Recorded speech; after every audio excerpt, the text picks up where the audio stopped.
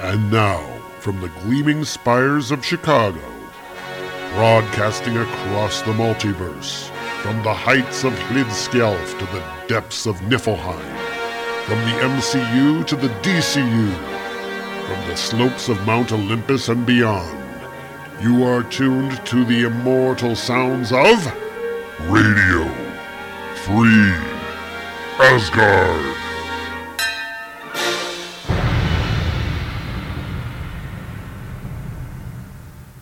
And hello, everybody. Welcome to Radio Free Asgard. This is episode number 347. We're coming at you, as always, from beautiful Chicago, Illinois. We're a proud member of the Comics Podcast Network, and we're the only Thor podcast hosted by a true descendant of Odin. I think might be the only Thor podcast at this point. Not really sure if the other one is still running, but we never listen to it anyway, so it doesn't really matter, does it? Anyway, so we are here, and we are back to a relatively normal schedule. I'm going to be going away next week, but this shouldn't affect the show at all. This will be, of course, because we're on this bi-weekly schedule, this shouldn't interrupt the production schedule even a little bit. Now, you never know what might happen, but I'm not anticipating any kind of interruption because I'll be gone next week and not this week. So this week is when you're going to be hearing this unless you're listening to it late. All right. So since we've gone so far off the topic, we do have an issue of Hercules Unbound that we'll be covering this week. But before we do that, we've got a little feedback here. We have an opinion here on Avengers Endgame, and this comes from our very good friend of the show, Manuel Carmona, the artist-writer of the New Wave. So if you see Truthful Comics anywhere, and go run out and buy this book because it looks great. Anyway, so Manuel says, okay, thoughts on Endgame. It had many great moments, many funny moments, and it was a good finale to the 10-year saga that is the Marvel Cinematic Universe. Do I think it was better than Infinity War? No. The negatives for me: 1, I hate that they took away everything that made Hulk awesome and made him a non-factor. Yeah, that kind of rubbed me wrong too. 2, I didn't like that Black Widow died.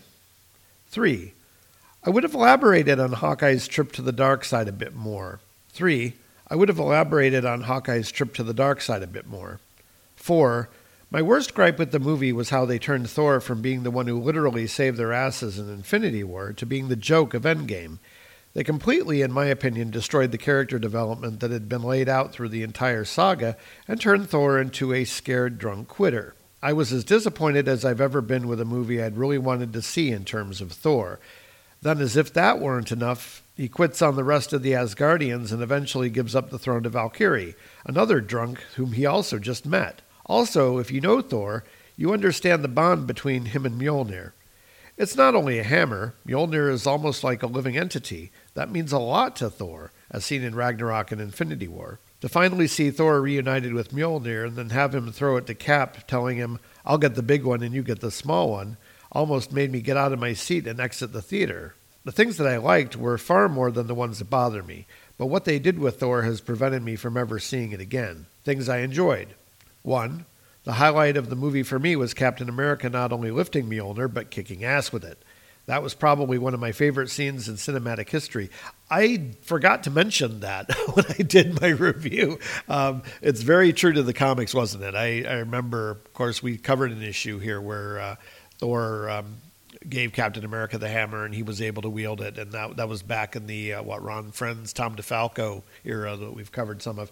Yeah, I really like that too, and I thought it was good that they didn't have him be shocked, horrified by this, because I think this was telegraphed back in Age of Ultron when they had that scene where everyone was trying to lift the hammer and he saw that Cap could shift it. Anyway, 2, the Cap versus Cap scene was good. The final battle was epic. 3, Scarlet Witch was amazing again. 4, Captain Marvel had a good role in the movie. I'm going to disagree with you there. I think they kind of ignored Captain Marvel. 5, the final battle was nothing short of epic. That's true. Tony and Peter's reunion was perfect. I agree. Seeing Pepper as Rescue was great.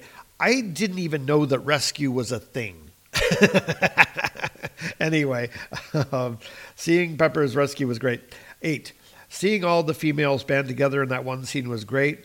and I think a good setup for the inevitable A-Force movie. Now that's, I wonder if they're going to go that direction. But if they do, they could actually, have like She-Hulk and Tigra, and so you never know. I mean, maybe they need to introduce some of those characters first. Of course, they won't have the Black Widow, but anyway. 9. Tony's sacrifice and eventual death was well done. I agree. I'm sure I'm missing a million things, but these are the things off the top of my head. All in all, it was an enjoyable film, and if you're not as interested in Thor as I am, you probably enjoy it more. I give the movie 8 Mjolnirs out of 10. All right, well, thanks very much to Manuel, and we always appreciate when we get feedback, and of course, you have a lot to say. Be like Manuel. Write into us. The email address is radiofreeasgard@gmail.com. You can talk to us about what you think of Endgame or anything else that we talk about here on the show, even going back all the way to episode number 1. All right, so we do have an issue of Hercules Unbound to cover, so let's move ahead with our review.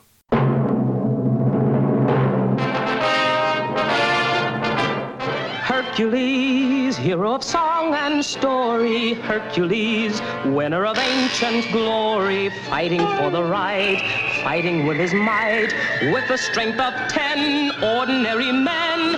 Hercules, people are safe when near him. Hercules, only the evil fear him. Softness in his eyes, iron in his thighs, virtue in his heart, fire in every part of the mighty Hercules.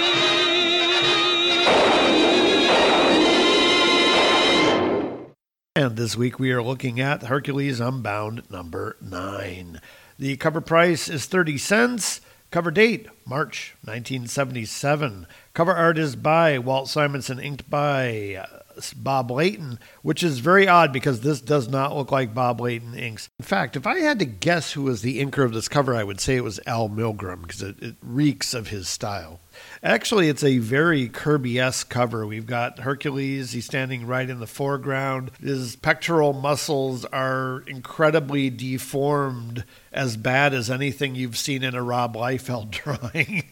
It's really not a good drawing. Yeah, not really sure what to say about it. But anyway, he's smashing these sort of fire-breathing cannon sort of things that are shooting fire all around. We've got the blind kid, Kevin, in the background, and he's making this sort of weird pseudo fist thing with his right hand, and the other hand he's doing some sort of jazz hand gesture over his head. We've got his dog who is kind of snarling at the fire cannons that Hercules is smashing, and he's kind of hiding below Hercules' leg. We move on to the splash page, where, of course, we have no credits. But I am going to give you the credits anyway because they're actually at the back of the book. David Michelinie was the writer on this. Walt Simonson did the layouts, and I'm guessing very rough layouts based on the cover and more of the art within the book that we'll talk about later. Bob Layton was the finishing artist, and Denny O'Neil was the editor.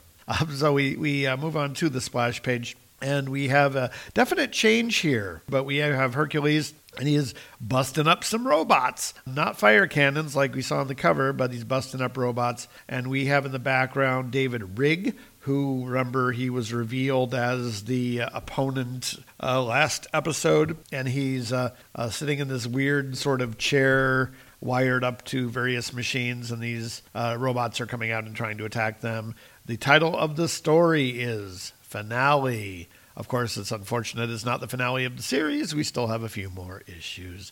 And David Rigg says, "Yield, godling, yield the die." "Nay, David Rigg, I'll not yield to any betrayer's demands. Not now, and not ever." And we have a caption here. The time, 1 minute after our last issue. The place, a fortified bunker on the Isle of Man. The scene, confusion, confrontation, chaos. "Think, godling," says David Rigg.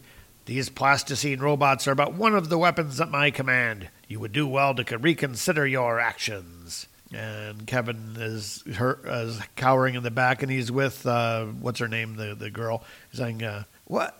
Wait a minute. That's not Dave's voice. There's something wrong here." "Aye, Kevin, but something to a strong fist to a traitor's mouth would make right, I'll wager. Your words are bold, fool, but let us see if you're as courageous and deprived of your minions. And he shoots a energy beam out of his hand. David Rigg does. It says a bolt of crackling energy spits from the electronic connections at David Rigg's wrist, activating a series of huge electromagnets set beneath the chamber's door. And there's this giant U-shaped magnet that turns on, and we get energy coruscating from it. An action that, while seemingly ignored by the attacking hordes of plastic robots, has the most disastrous effect on the metallic android serving Hercules' cause. And that's those girl androids that we had last issue, the ones that are kind of dressed like Bullet Woman. Yeah. So they all start collapsing to the floor while these plastic ones keep moving on. And it says, to say nothing of the unexpected effects it has on a certain feminine member of our cast. Yeah, there's something goes thwack at the back of Jennifer's head, and she falls down. And she is down face forward on the ground. And yeah, and it says, but Jennifer Monroe's inert form goes unnoticed among the others as, and Hercules is shouting here, Jennifer, Kevin, fall back. The numbers are too great.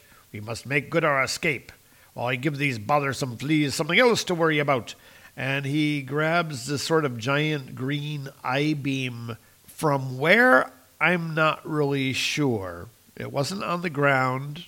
I don't know where he got it. Anyway, he finds a giant metallic green I-beam somewhere, and he uses it to collapse a bunch of machinery on top of all of these plastic robots that are attacking them, somehow miraculously not injuring anybody he knows. Then the boy and the dog and Hercules duck into a corridor, and they're going up this sort of spiral staircase sort of thing. It looks like a tower maybe. And he's grabbed Kevin by the wrist and is dragging him along, and he says, Hurry, lad. I don't know how much time I've bought us. Hey, take it easy, Herc. These passageways might be booby-trapped. And besides, and of course it is booby-trapped, and this sort of giant spiky comb sort of shoots out of the wall with a sproing, and it is the dumbest looking thing I've ever seen. Anyway, Hercules is too tough for it. It smashes against Hercules and goes skirmash and bursts apart like into little pieces. Hercules goes, Aye, lad, you were saying? And Kevin says, I was saying, Hercules, that besides the fact that we don't know where we're going, we've left Jenny back in the other room. But Hercules is like, oh, yeah. Anyway, so they're standing there, and all of a sudden they are being attacked by the fiery gun things. Yeah, so this is happening now. This is just what was happening on the cover. And Kevin says, what? Heat. And I can hear flames crackling, because flames crackle when they're being shot out of a gun. We all know that. And Hercules says, Aye, it would seem our trials are not over yet. And he punches something. I'm really not sure. I mean, he's way far away from this fire gun, which looks like it's like 30 feet away from them. But he throws something or hits it, or I'm not sure. But anyway, it goes spraksh, and that is broken. And we shift scenes. We're back down in the room where Jennifer collapsed and where all the booby androids are laying on the ground. She's laying there, and she's thinking to herself, I feel like I've gone 3 rounds with a Mack truck. Oh, cliche much? But at least those freaky robots are gone. But now that I notice it, so are Kevin and Hercules. Well, since our ex-friend there seems to be conveniently catatonic, maybe I can slip away and try to find the others. So Dave Rigg is sitting in the chair, and he's not moving at all. He doesn't react to any of this. And she goes slipping away. Judging from the length and complexity of these corridors, that shouldn't take more than 5 or 6 years. And we shift scenes, and we are back at the mainland citadel of games mistress Agatha Sims. And she says, It seems my rather reluctant allies have failed. Since the defenses they were sent to destroy still function, oh well, I suppose that if you want something done right, you'll just have to do it yourself. And she looks very like Agatha Harkness here, I have to say. But anyway, she gets a evil grin on her face and says, Smiling gently, the silver-haired Lady Agatha works delicate machinery, reaching back through time once more to the bloody skies of World War II to bring forth another simulacrum, a solid image as a pawn in her ultimate war game. Only this pawn is somewhat unique. It is the Enola Gay, and though its name may not spark memories, its cargo will never be forgotten, for it carries the first atomic bomb ever to fall on the pitiful race of man. And yeah, so we have this airplane suddenly appearing here. And we shift scenes back to Hercules and Kevin, and they're wandering through sewers. What a very Doctor Who thing to do.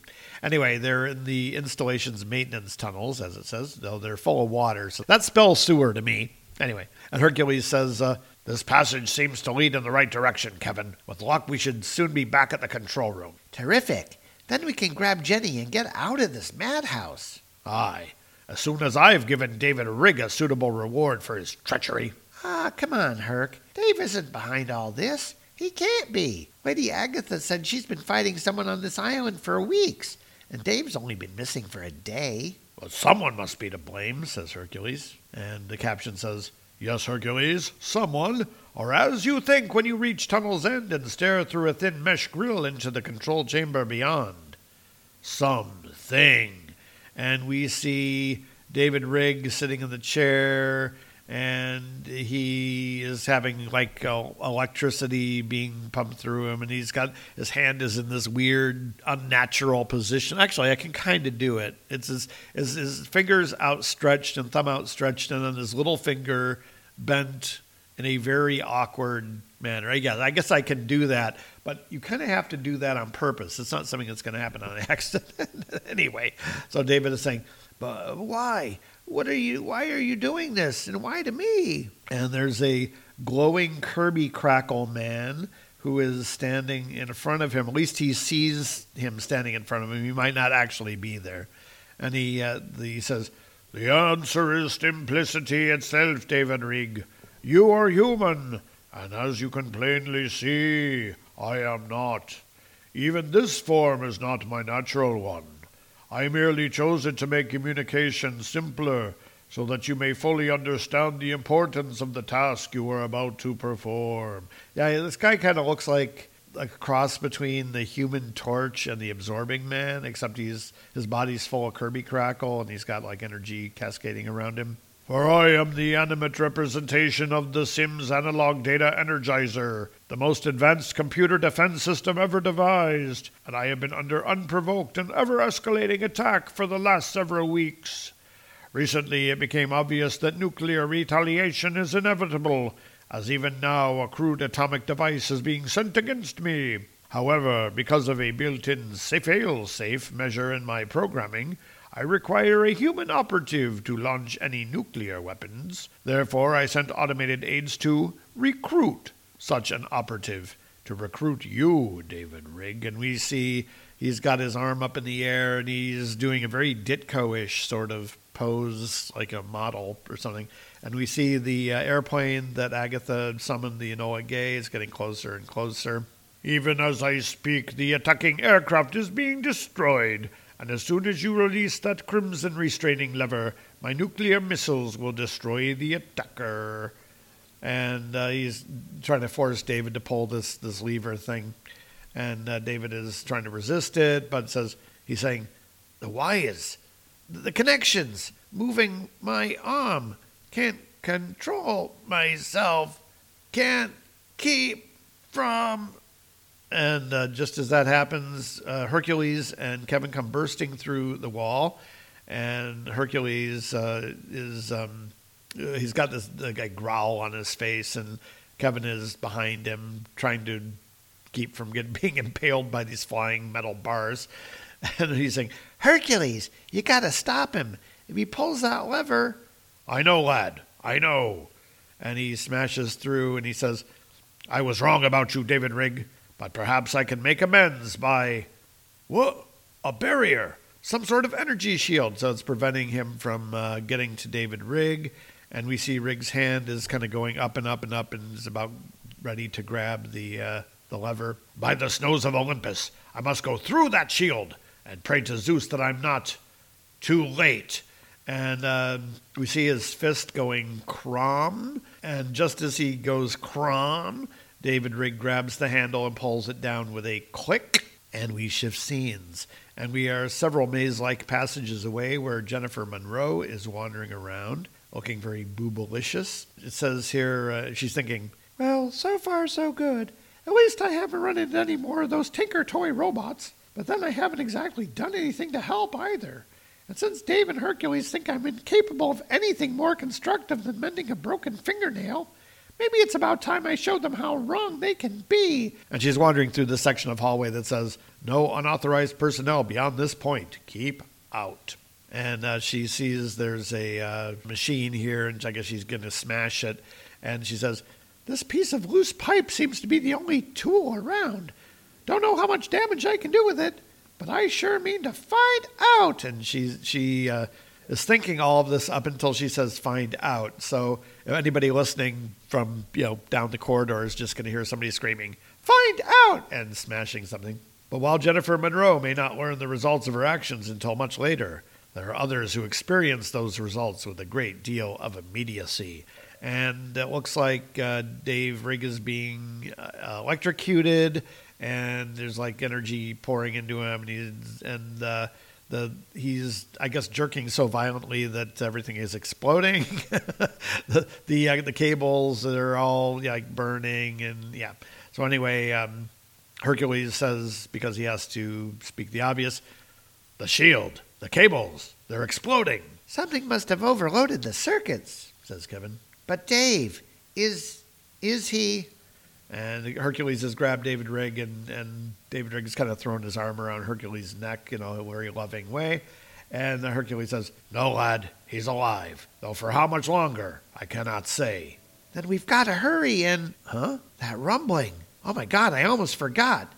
We've got to get to the entranceway, Hercules, fast. That computer was talking about launching nuclear missiles, and we've got to stop it before...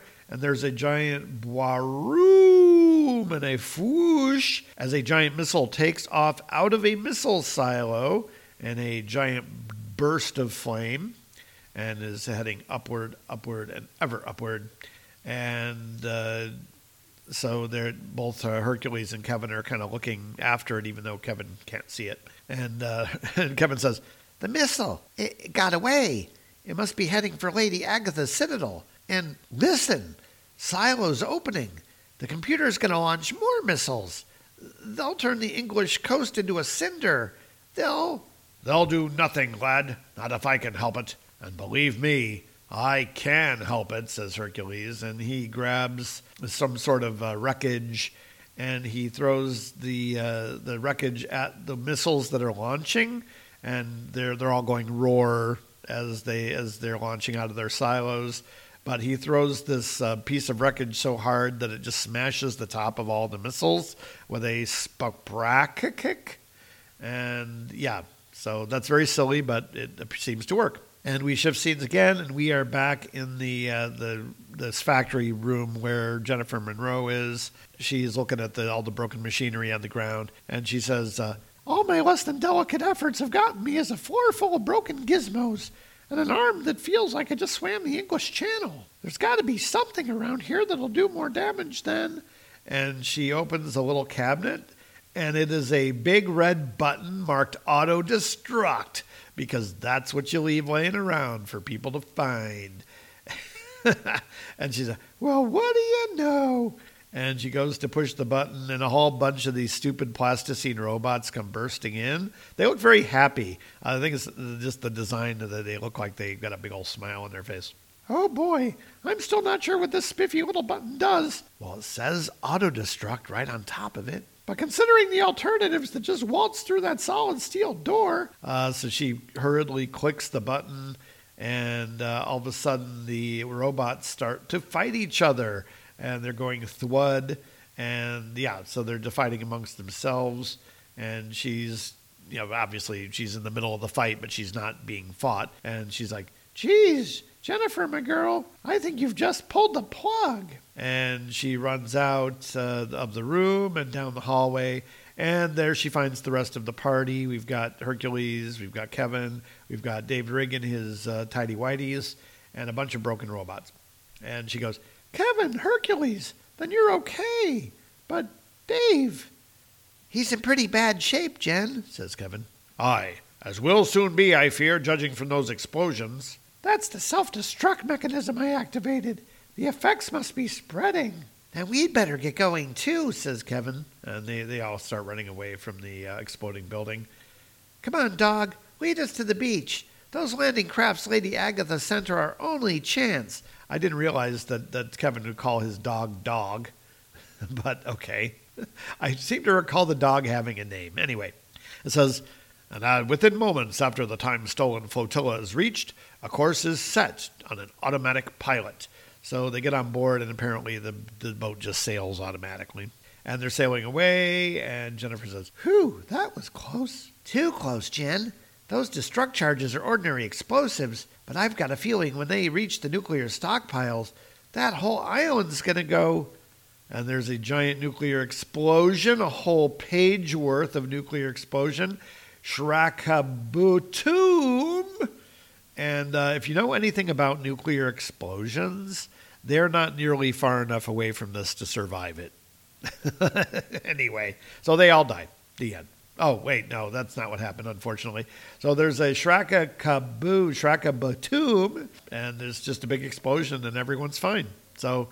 nuclear explosions in the DC universe, yeah, not so deadly. Anyway, you get a close-up here of Hercules' face, and he's saying, "'Twould seem you mortals have learned a great deal about destruction over the centuries. I must say I'm impressed." Don't be, Hercules. There aren't very many of us who are proud of that accomplishment. And the boat sails on, and it doesn't look like a crew carrier they were talking about. It looks like some kind of weird cargo ship. Anyway. So the boat travels and takes them to the English coastline, and they're coming up on the citadel that they left. Lady Agatha lives. Jennifer says, "What? Lady Agatha's citadel? But it should be nothing but rubble by now."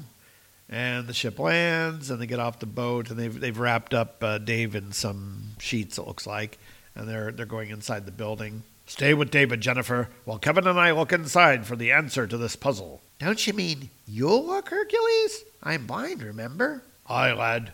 But if I can reach Lady Sims, you won't be for... And Lady Sims arrives on her weird monorail thingy that she has. And she's like, "Hello, boys.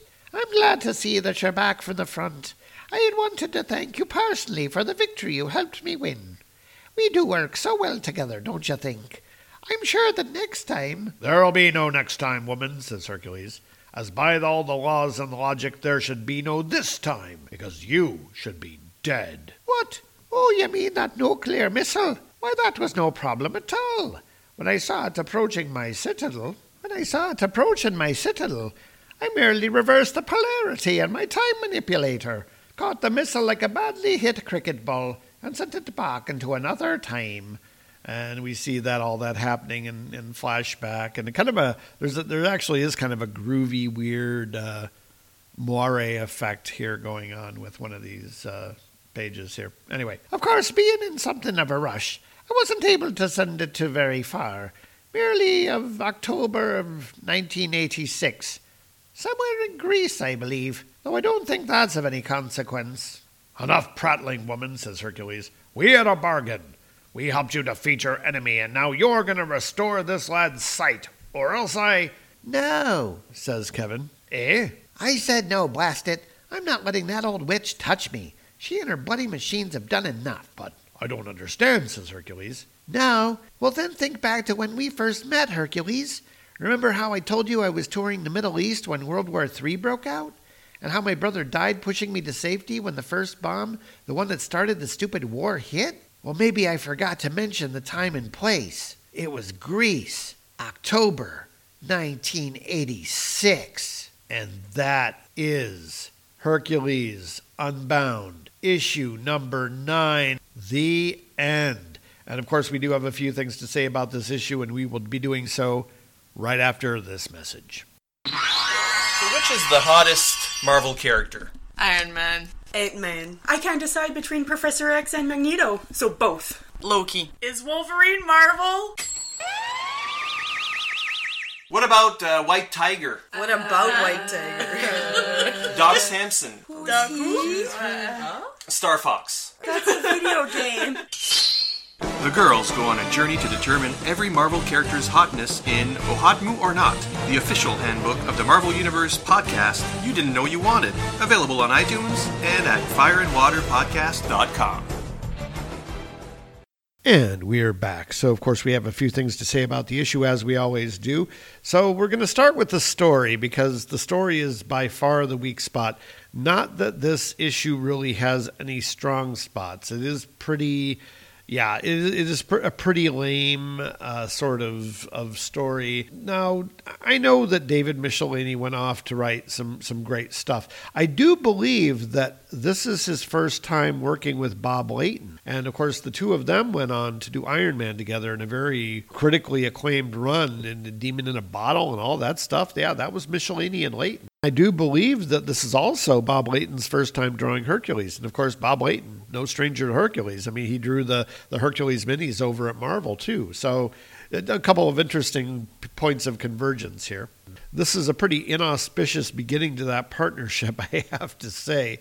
The layouts were done by Simonson, but there's not a lot of Simonson in this issue. I think even the layouts were really phoned in. It was obviously a real rush job. It's a marked departure from what we've been seeing in this series so far, and I think a lot of that has to do with the fact that we no longer have Wally Wood on the book. This is the first issue without Wood. I believe that this was right after Wally Wood had his stroke, and so we had probably had to finish this issue very quickly. Story, it's not much to write home about it. It's pretty awful, in fact. But it is more or less consistent with what has gone on before. The shock twist, World War III, the Great Disaster, was started by basically a little old lady in a glass tube. I don't think that that's what Kirby had in mind when he created the Great Disaster, I must say. But what do I know? I mean, I think at this point Kirby was back at Marvel anyway, so DC doesn't care what they did with the properties that he created. But so story-wise, it's really nothing special, and it's actually kind of stupid. The writer, Mr. Michelinie, apparently got all of his knowledge about plasticine from a Beatles song that's mentioned in Lucy in the Sky with Diamonds, and I don't think he bothered looking to see what plasticine is. So, in case you don't realize what plasticine is, it is a soft colored material used by children for modeling. So basically, plasticine is synthetic clay. In other words, Play-doh. So those robots that were giving Hercules and company so much trouble in the beginning of the book are made of essentially Play-doh. I called them plastic because I think that that's actually what Michelinie meant, because they wouldn't be affected by the giant magnet. But the idea of any kind of effective robot being made of a Play-doh-like substance, it's laughable, and it's indicative, I think, of the poor quality of this book in general. Speaking of poor quality, the art is pretty shitty as well.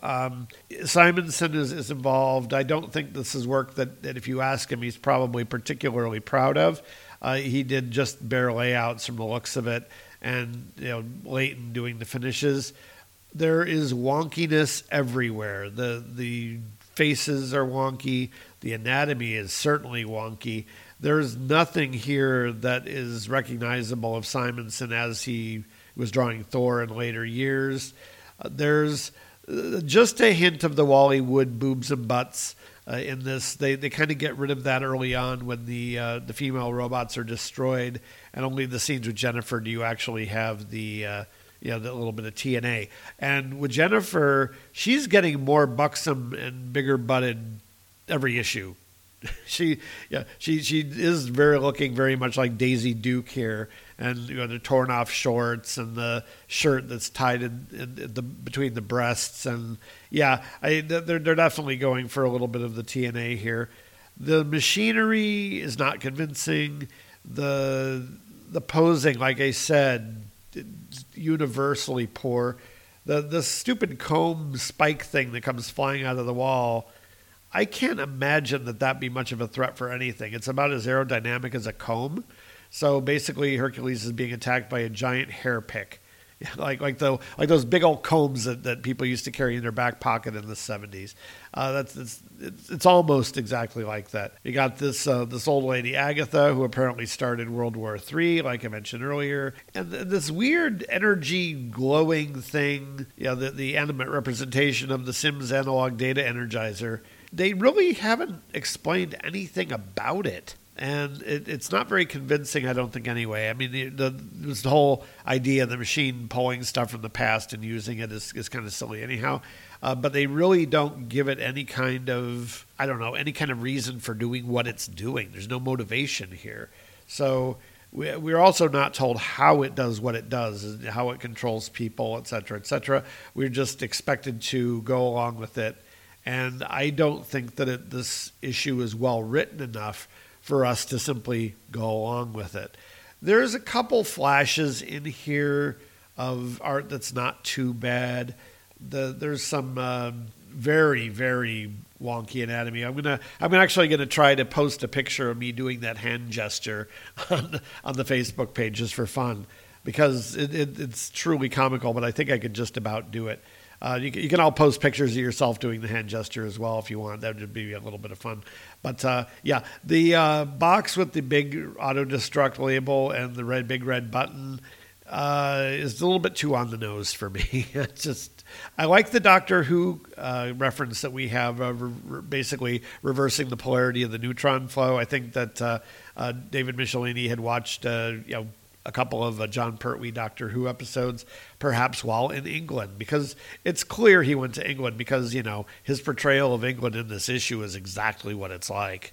So, yeah, you can tell I'm being facetious, right? I doubt David Michelini had even looked at a picture of England at this point. I think perhaps art-wise, the very best page in the entire issue is the giant mushroom cloud page. It's a full page of this nuclear explosion, which is page 26.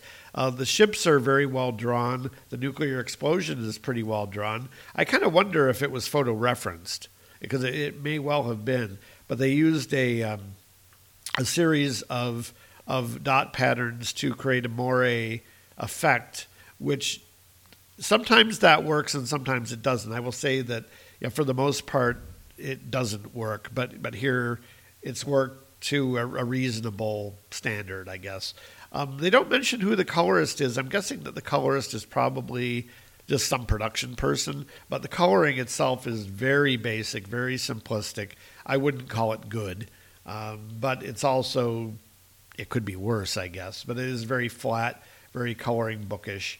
There's one particular panel here that I think is very Simonson-ish, and that is page 27, the last panel, where Hercules and Kevin are in Agatha's headquarters, and she arrives on her thing. We just have this face shot of Hercules that strikes me as a very Simonson-ish sort of thing.